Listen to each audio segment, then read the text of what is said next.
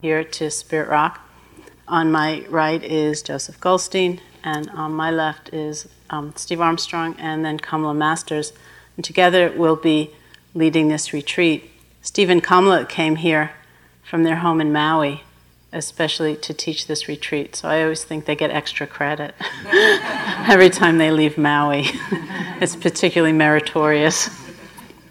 Also, next to Joseph, on my right is Linda McDonald, and she and Renata Seaforth, who's over on the extreme of my left, will be assisting us. Linda has been a leader of the meditation group in Vancouver for a very long time and is a teacher trainee of the group that's training teachers at the Insight Meditation Society. And Renata has been teaching in Switzerland and Germany, and they both have an incredible amount of meditation experience. So there'll be various things that they'll be doing throughout the retreat, such as making themselves available for individual sign-ups for those of you who want some extra attention or conversation about your experience. So we're very grateful that they could be here, and we're very grateful you all could be here. It's funny because Joseph and I and some other friends taught one of the first retreats at Spirit Rock. I think it was the third one once it opened. And I remember coming into this hall and it felt blank. It just felt like a blank slate and poised, about to begin its existence. And so I walked in today and it felt just filled with peace. And I thought, well, it didn't take that long, did it, for everyone's energy to actually begin to permeate this very big, expansive space. So it was quite fun to experience that. Tonight we're just going to briefly introduce the practice, the context, the flavor of the meditation practice. We'll formally begin the retreat by taking the refuges and the precepts. And then tomorrow morning, we will begin more extensively elaborating on the nature of our experience here.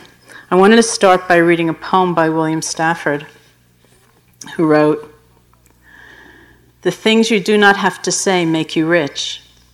Saying the things you do not have to say weakens your talk. Hearing the things you do not need to hear dulls your hearing. The things you know before you hear them, this is you. And this is the reason that you are in the world." I just love that last line particularly. The things you know before you hear them. I can remember when I was first introduced to the teachings of the Buddha, I was a college student at the State University of New York at Buffalo in the late 60s and early 70s. And I took a course in Asian philosophy, which had a Buddhism component. And as soon as I heard the elements of the teaching of the Buddha, it was just like that. Something inside of me said, that's right, that's true. I wish I could have said that myself, or I wish I had the words to articulate that truth, which I have sensed so clearly, so directly. That, I think, is the best understanding one can have of a path of wisdom unfolding, is that we have a sense of what is true often, but it's unformed, it's untrusted, it's unseen, it's kind of half-seen. And so we come to a retreat, an experience like this, in order to have the opportunity not to adopt someone else's belief system or dogma or interpretation of what is true, but in order to have room for that intuitive knowing to come forth.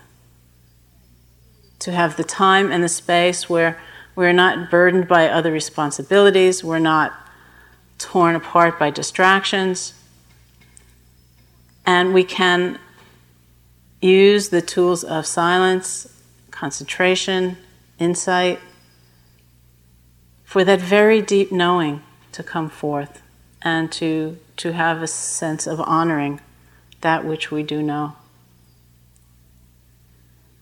I love the moment actually when the bell rings for this sitting, that sense of gathering, all these people coming from, up the hill or down the hill or wherever we've come from, because it's emblematic of the gathering we've done today. I came from Los Angeles, other people came from other places, and we're all just coming together. It's all of this energy coming together. And that is also symbolic of the nature of the practice that most of us know, either through previous meditation experience or even just from times when we've sat down to try to think something through in a thorough way. Most of us know that our minds tend to be pretty fragmented. Our energy tends to be fairly scattered. We sit down perhaps with the stated goal of feeling the breath or thinking through a problem, and before we know it, our mind has leaped into the past, something that happened that we quite regret and yet can do nothing about. Or our minds leap forward into the future as we create perhaps a very elaborate scenario of something that has not happened and may never happen, and yet we're filled with anxiety about it. All of this is the dissipation, the scattering, the fragmentation of our being. So one of the things we do in meditation practice is we gather all that energy back in, just like we have gathered here physically as a community. We gather the energy back in so that it is returned to us, so that it becomes available to us. This is the power of concentration. To reclaim our own power of mind. Because really, that's a lot of energy. As I used to hear this example in my early practice in India, I would think, well, isn't it strange that energy actually is our own? It's not something we have to beseech something else or another agency for. It is our own, but we waste it. We lose it. So just as we've gathered here, we gather our energy together. We reclaim it. And in that, we experience the wholeness of our being. Practicing concentration, practicing awareness, practicing qualities like loving kindness, compassion. What we experience is a wholeness of being that is not dependent upon the arising and passing away of various conditions. Many years ago, some friends and I were hiking in a state park. And we decided we were going to hike in for 3 days along a certain trail. And then on the 4th day, we were going to hike back out following exactly that same trail, retracing our steps. So this was still the 3rd day, and we were on our way in. And it turned out to be a day of many, many, many hours of quite steady, unremitting downhill walking.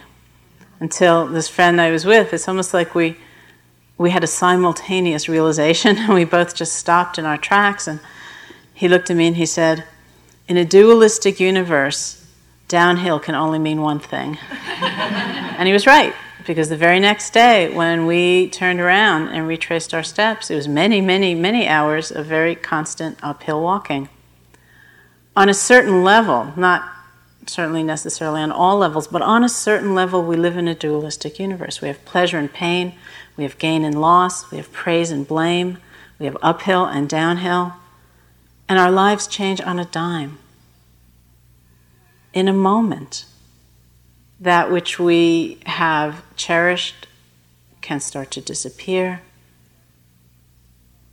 Everything is constantly moving and changing, up and down all of the time. What we cultivate in meditation, what we discover in meditation, is a quality of heart, of mind, of awareness, of compassion that is not broken, that is not shattered as we go up and as we go down. It's just the nature of things.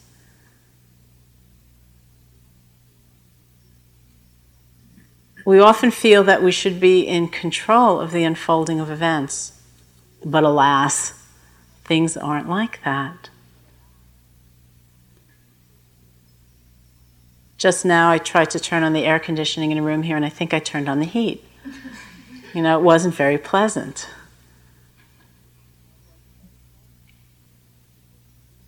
We might come in here with the greatest resolve in our minds and say, okay, I've practiced for so long now, and I'm really sick of falling asleep, and I've decided I'm never going to fall asleep meditating again. In the immortal words of the late Lama Trungpa Rinpoche, good luck. Trungpa Rinpoche was one of the first Tibetan Lamas to come to the West, and people would present whatever drama or notion they were going through at the time, and he would just look at them and say, good luck. And so it is. The cascade of experiences of joy and sorrow, so many things, constantly changing. It's the nature of life, and so it's the nature of our meditation practice. It's not that in meditation somehow, if we did it well enough, we would succeed in flattening all of that out and somehow muting it, making it all kind of bland and gray. But rather, we come to experience and appreciate the power of mind that exists, of awareness, presence, concentration, compassion, regardless of the circumstances. And that's why in meditation practice, one of the most important understandings and one of the hardest to believe is that it actually doesn't matter what you're experiencing. And you can't be doing it wrong. What matters is not what we're experiencing, but how we're experiencing it. Whether we are in touch with and nurturing those powers of mind in the face of anything. That's why there's no possibility really of failing at this. It's so hard to believe. The spirit or the attitude that helps us enormously is to separate from our normal habit of judgment and acquisition and to allow the practice to unfold however it will. In a way, it's like suspending our impatience, suspending our habit of judgment. As many of you have heard us talk about, one or another of us, when we first began the Insight Meditation Society in Barrie on the East Coast.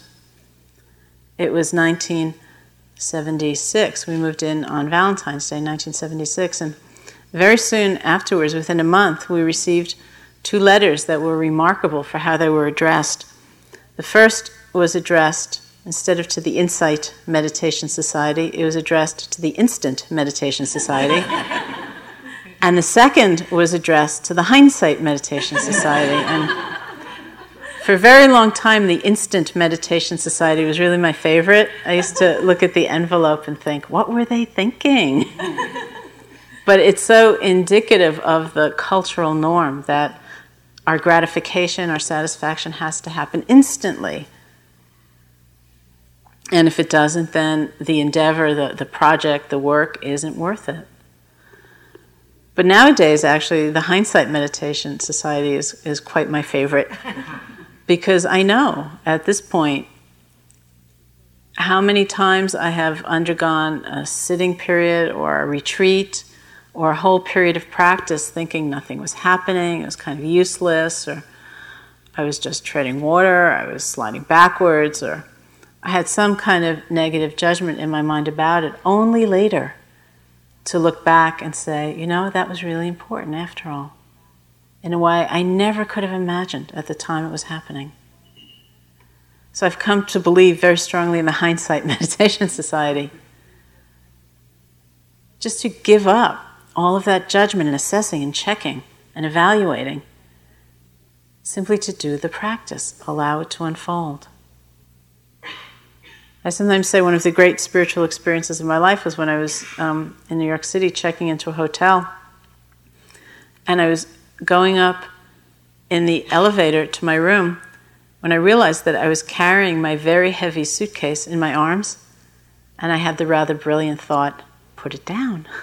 The elevator will carry it for you. What we need to do is gather our energy together, show up for our experience, tap into that facility for awareness, for compassion, and let the practice unfold. We don't need to manage it. One of my favorite understandings or sense of meditation practice is that the great life lessons come in little packages. And so it all sounds so simple. And yet it's revolutionary in its transformative power. If you say something like, sit down and try to feel your breath, the normal, natural breath. It sounds so simple. And almost always our acquisitive tendency, our judgmental tendency gets revved up. We think, well, yesterday I could be with 3 breaths in a row, today I should be with 18 breaths in a row, and if I really squeeze my mind tight and clamp down and refuse to let any thoughts enter, maybe I can be with 40 breaths in a row, and then I'll be doing really well. And it's not like that at all. In fact, because our attention in general has been trained to be scattered, what we discover is that maybe we can be with 1 breath and then the mind goes. Maybe we can be with 3 breaths and then the mind goes. And in fact, the crucial moment in that kind of practice or that aspect of practice happens not in being with the breath, but it happens when we realize we've become distracted. We've been lost. Our attention has wandered. In that moment when we kind of come to and we think, oh, breath, it's been quite some time. In that moment, can we be gentle? Can we let go? Can we have compassion for ourselves? Can we practice forgiveness of ourselves? Can we be at ease rather than belaboring the point? Like, how in the world did I end up thinking about this? Can we practice the phenomenal renewing power of always being able to begin again, no matter what our experience has been, no matter how far we have deviated from our chosen course, no matter how grave the mistake we've made, we can always, always begin again. So the critical moment is that moment when we realize, oh, it's been quite some time since I last felt my breath. What do we do right then? What are we practicing? What are we cultivating? It's different from what we think it should all be about. And yet here's a huge life lesson. Without giving ourselves a lecture, this is what we are practicing, all of those qualities. To be able to start over, to be able to forgive ourselves, to be able to have compassion, it's very powerful. So even though the instructions might sound extremely simple, they have a tremendous transformative potential, all of them. And so if you can undertake this retreat very much in that spirit, as much as possible, trying to let go of the habits of mind, of judging and assessing all of the time, comparing all of the time, and being with your experience however it is, cultivating as much awareness, clarity, compassion as possible. That way, there is nothing that is outside of the range of experience. Because otherwise, our meditation practice is something that we cannot take with us into a range of experience in our lives. In recent years, I've spent a lot of time in New York City teaching. And there's one beautiful Tibetan center I was teaching in some years ago, where you couldn't actually enter the room that was the center by going in the front of the building, the main entry of the building. You had to go all the way behind the building and down this alleyway to go up this set of stairs to go into the actual hall. And very often when we teach meditation, the first instruction we give, even before the breath, is to sit down and listen to sound. Because sometimes in the act of listening, we feel our way into that quality of awareness which is open, which isn't controlling. We don't feel responsible for prolonging the sound or stopping the sound. We can just be with it and be very relaxed. So this was the beginning of a 6-week series of classes, and I began, I spoke for a while, and then I gave that instruction. I said, okay, let's meditate now, and we'll begin by just relaxing, closing our eyes, and listening to sound. And that very second I said that, some man came into the alleyway and he started screaming obscenities. And, he'd call out somebody's name in a whole long list of obscenities, and then someone else's name in a whole long list of obscenities. And of course, everyone was completely hysterical. And I was sitting there thinking, well, how many people does he know? It's like he's just going on and on and on and on. And finally, he stopped and we sat. And then I rang the bell at the end of the sitting and I said, it's funny, you give that instruction in Barre, Massachusetts, and you hear these little bird chirping sounds, and you hear the wind rustling through the leaves, and you give that instruction off an alley in New York, and you don't know what's going to happen. But the truth is, we never know what's going to happen. We just don't know. And so to have the capacity of heart to be whole, to be free, with whatever is happening is what the meditation is about. That's why it makes our lives bigger and not more constrained, not smaller. And this is how we practice here together.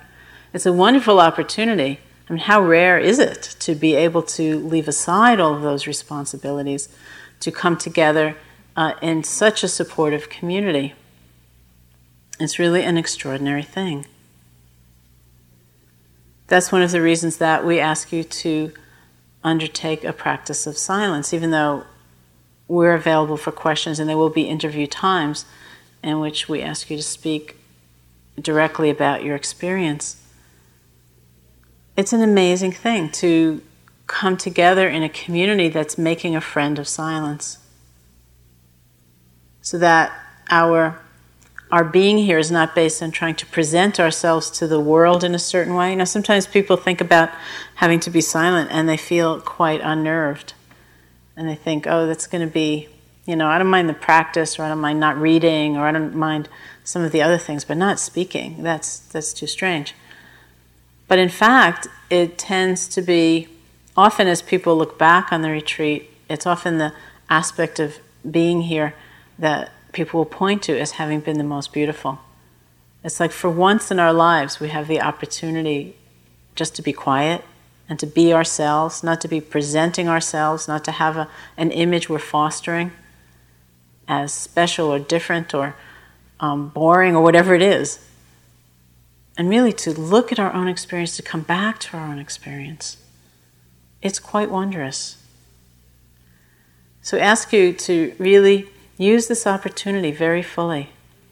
You can do it lightheartedly with a great sense of wholeheartedness at the same time.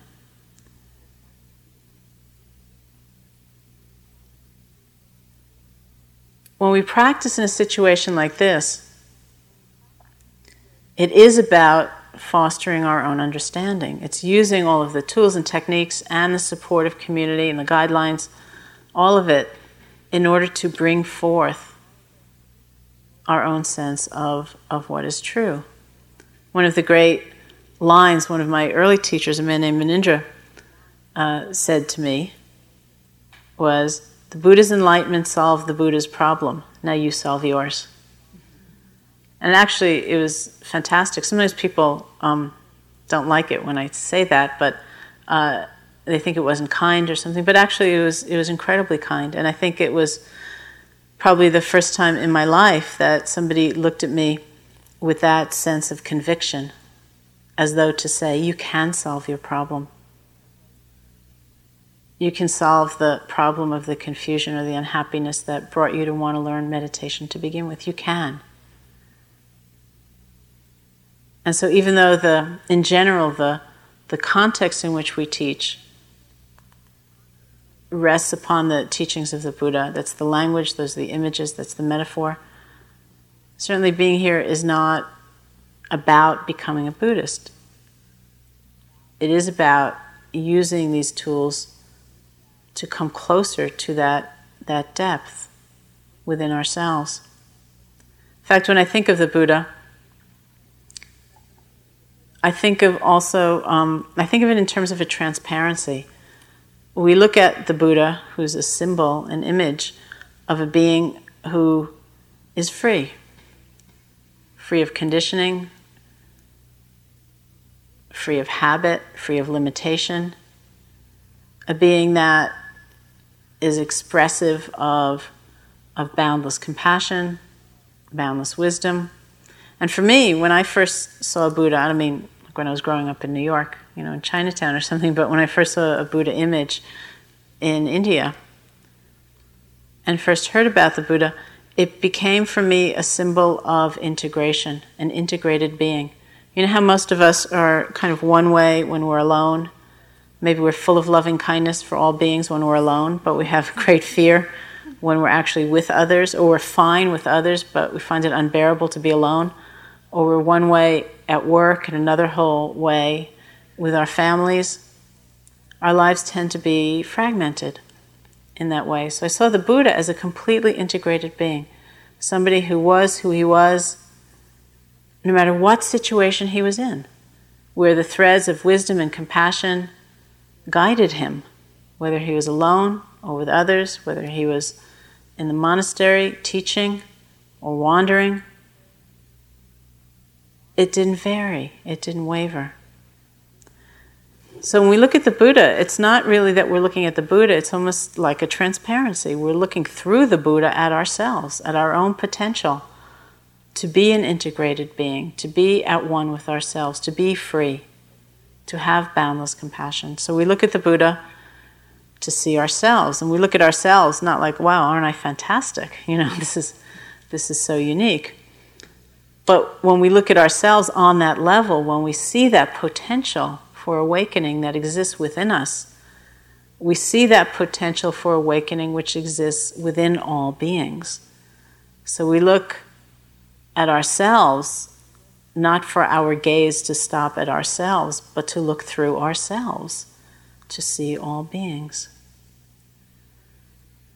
That's who the Buddha really is. The teachings of the Buddha are known as the Dharma, or Dhamma in Pali, Dharma in Sanskrit, which means the nature of things, the way things are, the truth of things. And the community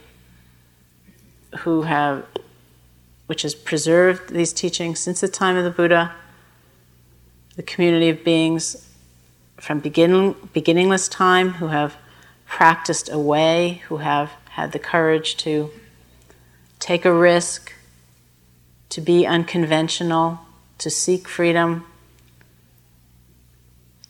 known as the Sangha. The Buddha, the Dharma, and the Sangha form the three refuges, or the basis of our vision of possibility. And so with that kind of light in mind, that we have, each of us, a potential for discovering our own very deepest sense of the truth. We have within us a potential for a quality of happiness or peace or composure that will not shatter and break in the face of change. And we have within us a potential for realizing a tremendous power of awareness and compassion. Using that as a guide, we can step by step and moment by moment, being at ease within, do the practice. So I think at this point I'll turn things over to Kamala.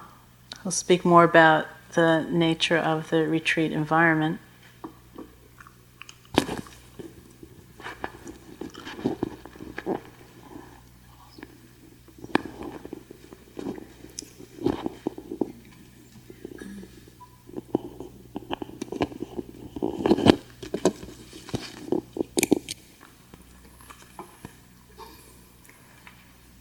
So thank you for the tremendous effort that you've all made to be here as a householder.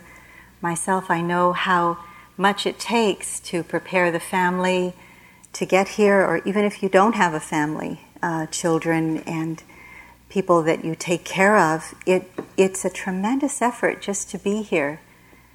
all the things that we must do to arrange our lives, to take the time for this precious time for ourselves. So thank you for caring for yourselves, and it's really important for us to all be here together. Tonight I'd like to speak about the precepts, or those agreements that we all have that makes it easy for us to be together. And so when we're here together, we're here for the purpose of training our minds and opening our hearts. And we need a tremendous amount of safety within ourselves and within our community to do that. So undertaking the training of the precepts helps us to feel safe. It helps us to trust ourselves more because we can trust our environment. Undertaking the trainings of the precepts also helps us to realize who we are most deeply, the compassion and wisdom that's within us. It's a deep expression of our humanness to undertake these trainings of non-harming. It also leads us onward on our path. It leads us closer to freedom. So I'd like to speak about each one of those a bit. The first one is undertaking the training to refrain from harming any living being. Now remember, when we say the precepts, we start out with that phrase, I undertake the training. So that reminds us that these are not commandments, they're trainings. These trainings help us to be more aware, more mindful, more present. Undertaking the training to refrain from harming any living being. So that includes all the little critters around here too. It really helps us to be more mindful. I got a little teaching from the Dalai Lama once. He said that even he has to really watch himself in this particular first precept. And it helps him even to be much, much more mindful, and not only watch his actions, but his deep intentions, those habitual intentions that arise. So he watches them with mosquitoes that land on his arm or somewhere on his head or somewhere on his body. And that intention that's habitual, that just moves our hand to strike out at the mosquito and to obliterate it. And so then he remembers, I've undertaken this training, this precept. And so sometimes his hand may go up, he says, and then he realizes what's happening, and then he maybe brings the arm closer to him, and he blows on it. And then sometimes he remembers even before the hand goes up. And then he can say, well, have a nice meal to the mosquito. So we're developing a lot here, not just non-harming, but we're watching what's going on in our minds. We're developing much more deeply than just non-harming. So the first training is to refrain from harming any living being, each other, through non-killing specifically in this precept, but in any way that we might feel that we're harming another being.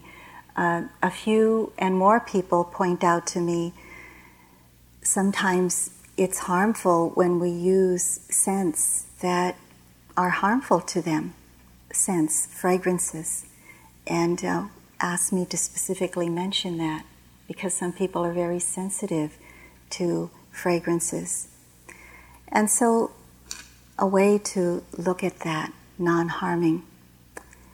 And the second precept has to do with undertaking the training to refrain from taking what is not offered or from stealing. And so that when we practice that, that creates an incredibly safe environment when we know that we can leave our sitting cushions, or even some people carry their purses around or whatever, and we know that nobody will take them. I remember Sharon a few times heard in a Dharma talk, and I never get tired of hearing it, Sharon, about one of the retreats with the staff or young people, and their parents came, and the parents would carry their purses with them. The ladies would carry their purses with them to their sitting cushion. They'd be holding their purses with them wherever they went. But here we feel that, most of us feel that we don't have to do that. We can leave them in our rooms, and we feel fairly safe. And why is that? A lot of it's because we know that each one of us are on the same page, or at least that's what we're trying to do. So, refraining from taking what has not been offered. And you might extend that out to a lot of other areas. The food, perhaps. You know, it's not something about stealing, but when we see what is there, what is offered, and sometimes we say, or we wish there was more, or chocolate chip cookies, or ice cream, or something like that. And within myself, sometimes I have that sense that I want more than what is actually there. And I remind myself, this is what's being offered. Can I just accept what's being offered? And it's a great relief when I remember that, because the mind doesn't get splayed out or fractured out to all the various things that I can think about that I would want. The mind stays more centered, more gathered in one place. There's a lot of ways that we can use that training. And the third training has to do about refraining from using our sexual energy during this time at the retreat. So we may practice what we call brahmacharya, where we're celibate, of course, during this time. And that's not to say anything judgmental about using our sexual energy, but it's, again, keeping our energy and putting it in the direction for another purpose. So I think that's pretty self-explanatory. We may take that even further and see whether there's ways that we maybe extend ourselves energetically towards others here on the retreat in a kind of flirtatious or connecting way, and see if we can refrain from doing that out of respect for the practice of others, and definitely out of respect for our own practice, to keep the direction of our practice very clear. The fourth training has to do with undertaking the training to refrain from speaking what is not true. So, of course, 99% of that is taken care of by noble silence, which is a very important support to our retreat. And then when we do speak, when we speak during interviews or checking in, when we speak during the group interviews or one-on-one, not just to be truthful, but to be very clear and very precise about what's going on in our practice. Many of us have practiced with a teacher, U Pandita. He's one of our elders, our teachers, and a lot of times I would hear him say, short and to the point. That's really helpful to me because it allows the mind to be very concise and very clear about what's going on. So in reporting our practice in a very clear and concise way, I see that I can hone that precept, that training even more. Not just to be truthful, but to be concise, precise about what's going on. And the fifth precept is undertaking the training to refrain from using any kind of intoxicant or drug that will cloud the mind. So this, very self-explanatory too. Anything that will cloud the mind. That means recreational drugs or anything that we might imbibe that will cloud the mind. Of course, to take our medicines, and we have to work with that. Any kind of medicines that the doctor has prescribed, we must take that, and we work with the mind in that form, however, whatever is happening. So we're going in the direction of more clarity, more understanding. And so this is why we undertake that training.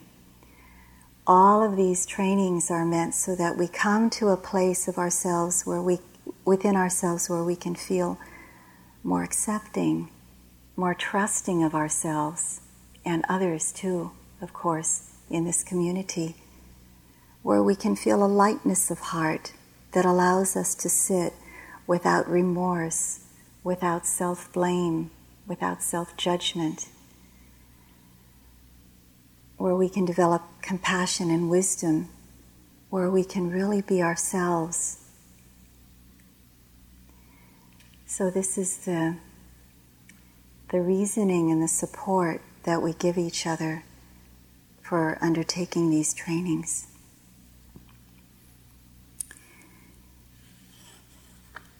So may you feel the purity of your hearts through this retreat and through the respecting of all of these precepts, which we will be chanting this evening. Steve will lead us in the chanting of the refuges and the precepts. And every morning at the first sitting of the morning, we'll be chanting the refuges and the precepts to remind ourselves and each other of the direction of our lives and the direction of our day. So I'll leave it to Steve now to guide us in that, lead us in the chanting.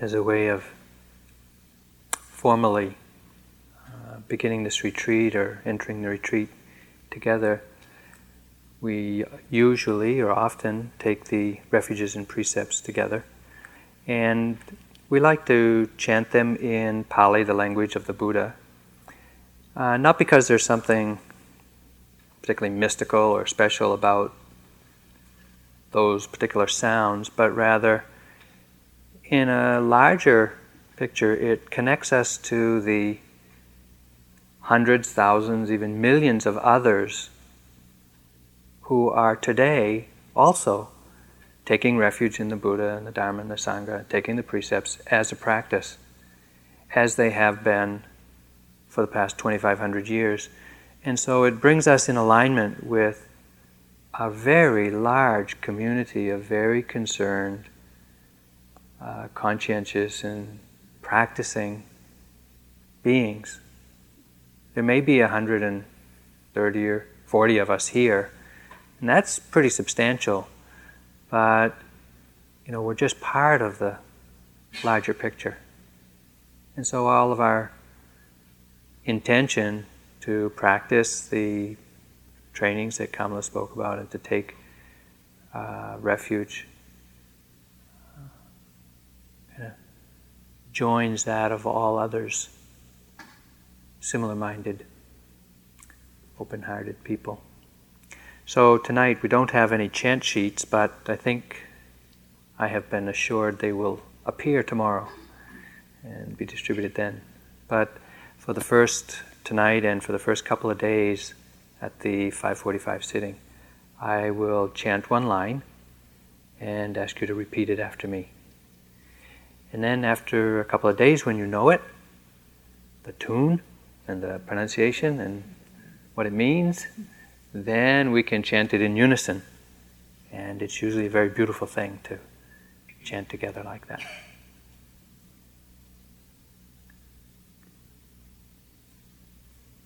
So this evening we'll take the refuges and precepts, and initially we chant an homage to the Buddha, then we take the 3 times, then we take the 3 refuges 3 times, and we take the 5 precepts once.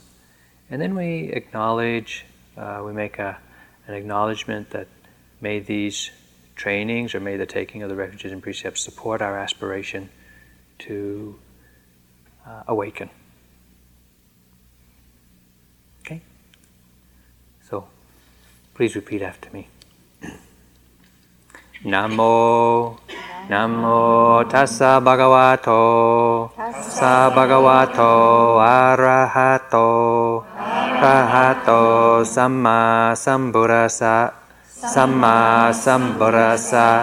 Namo tassa bhagavato arahato samma sambuddhassa Namo tassa bhagavato arahato samma sambuddhassa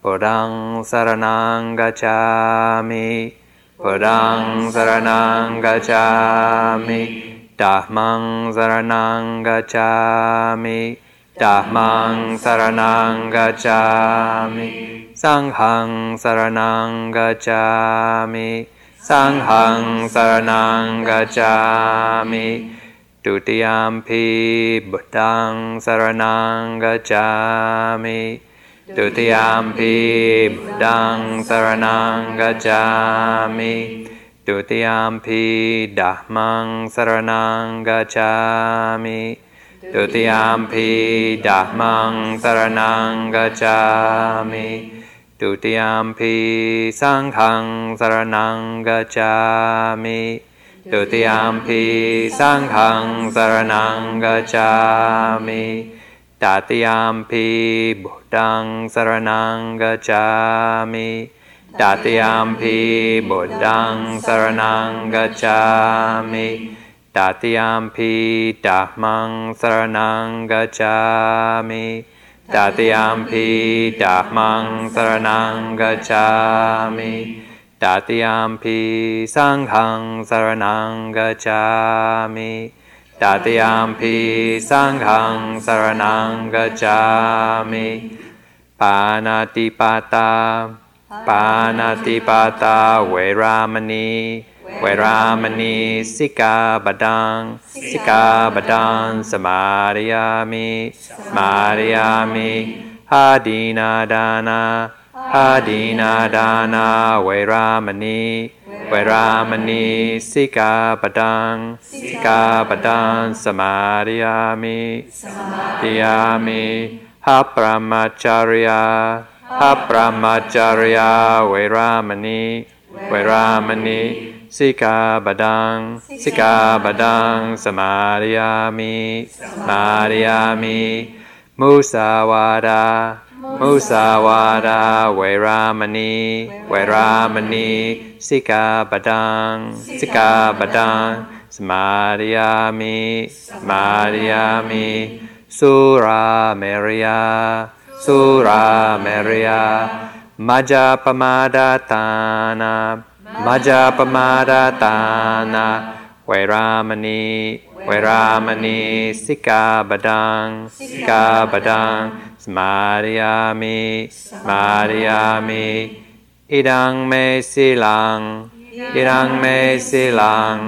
Maggapalanyanasa Paccaya, paccaya, hotu.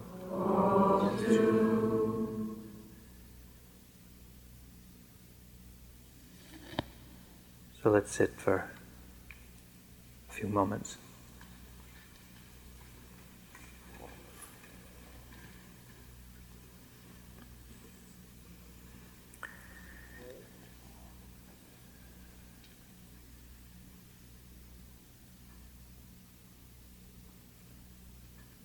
Letting your body come to a natural stillness,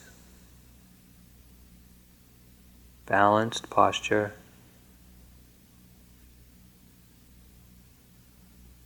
on your cushion or chair, bench.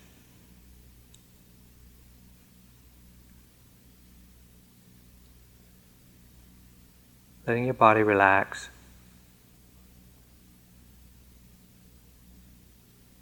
Letting your attention open to receive the sounds that occur around us.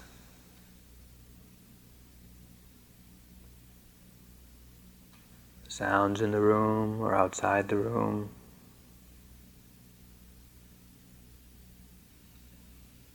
Background sounds, distinct sounds.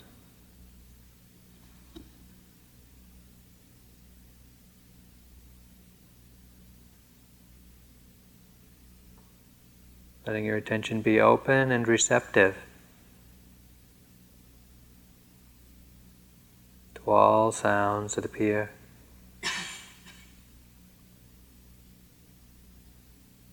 Without comment or explanation, just hearing.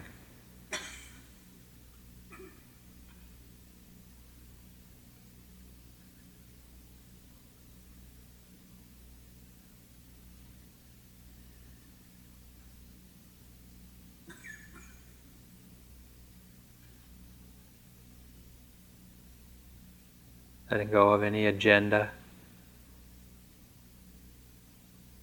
Just receiving the sounds that occur without comment.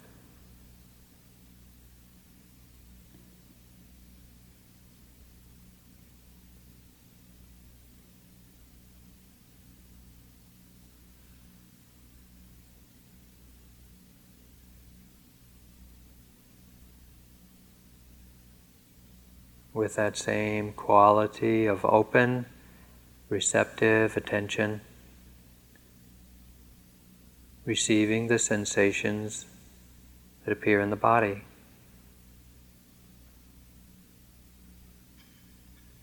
Sensations of sitting,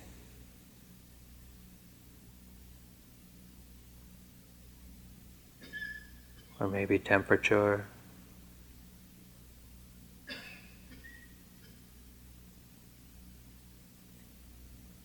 sensations at the surface of the skin or deep within the body. Openly receiving them, again without comment or judgment or evaluation, just noticing sensation appearing in the body.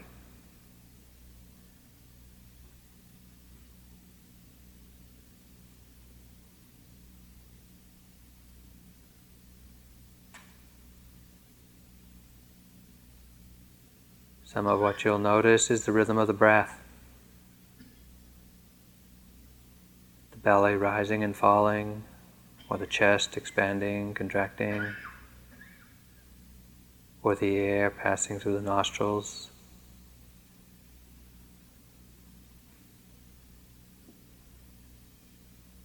Let your attention rest where you notice the breath most clearly, most distinctly.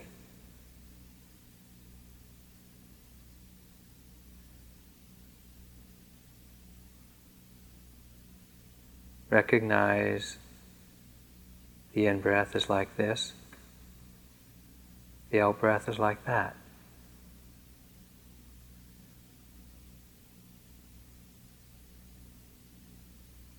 When you breathe in, know that you're breathing in. When you breathe out, know that you're breathing out.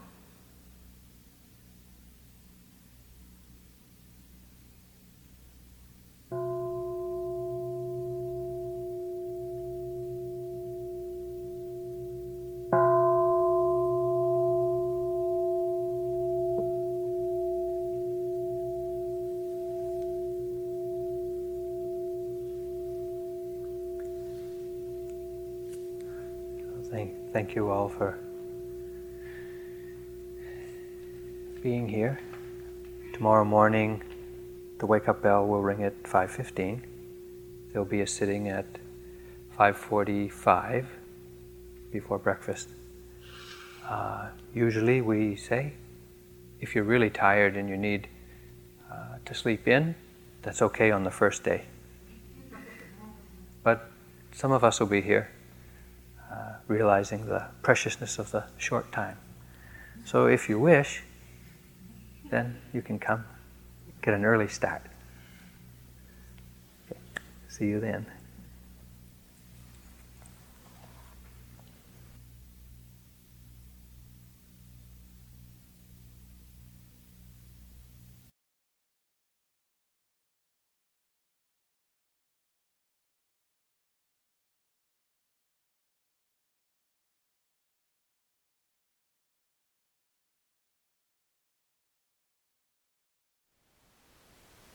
Thank you for listening. To learn how you can support the teachers and Dharma Seed, please visit dharmaseed.org/donate.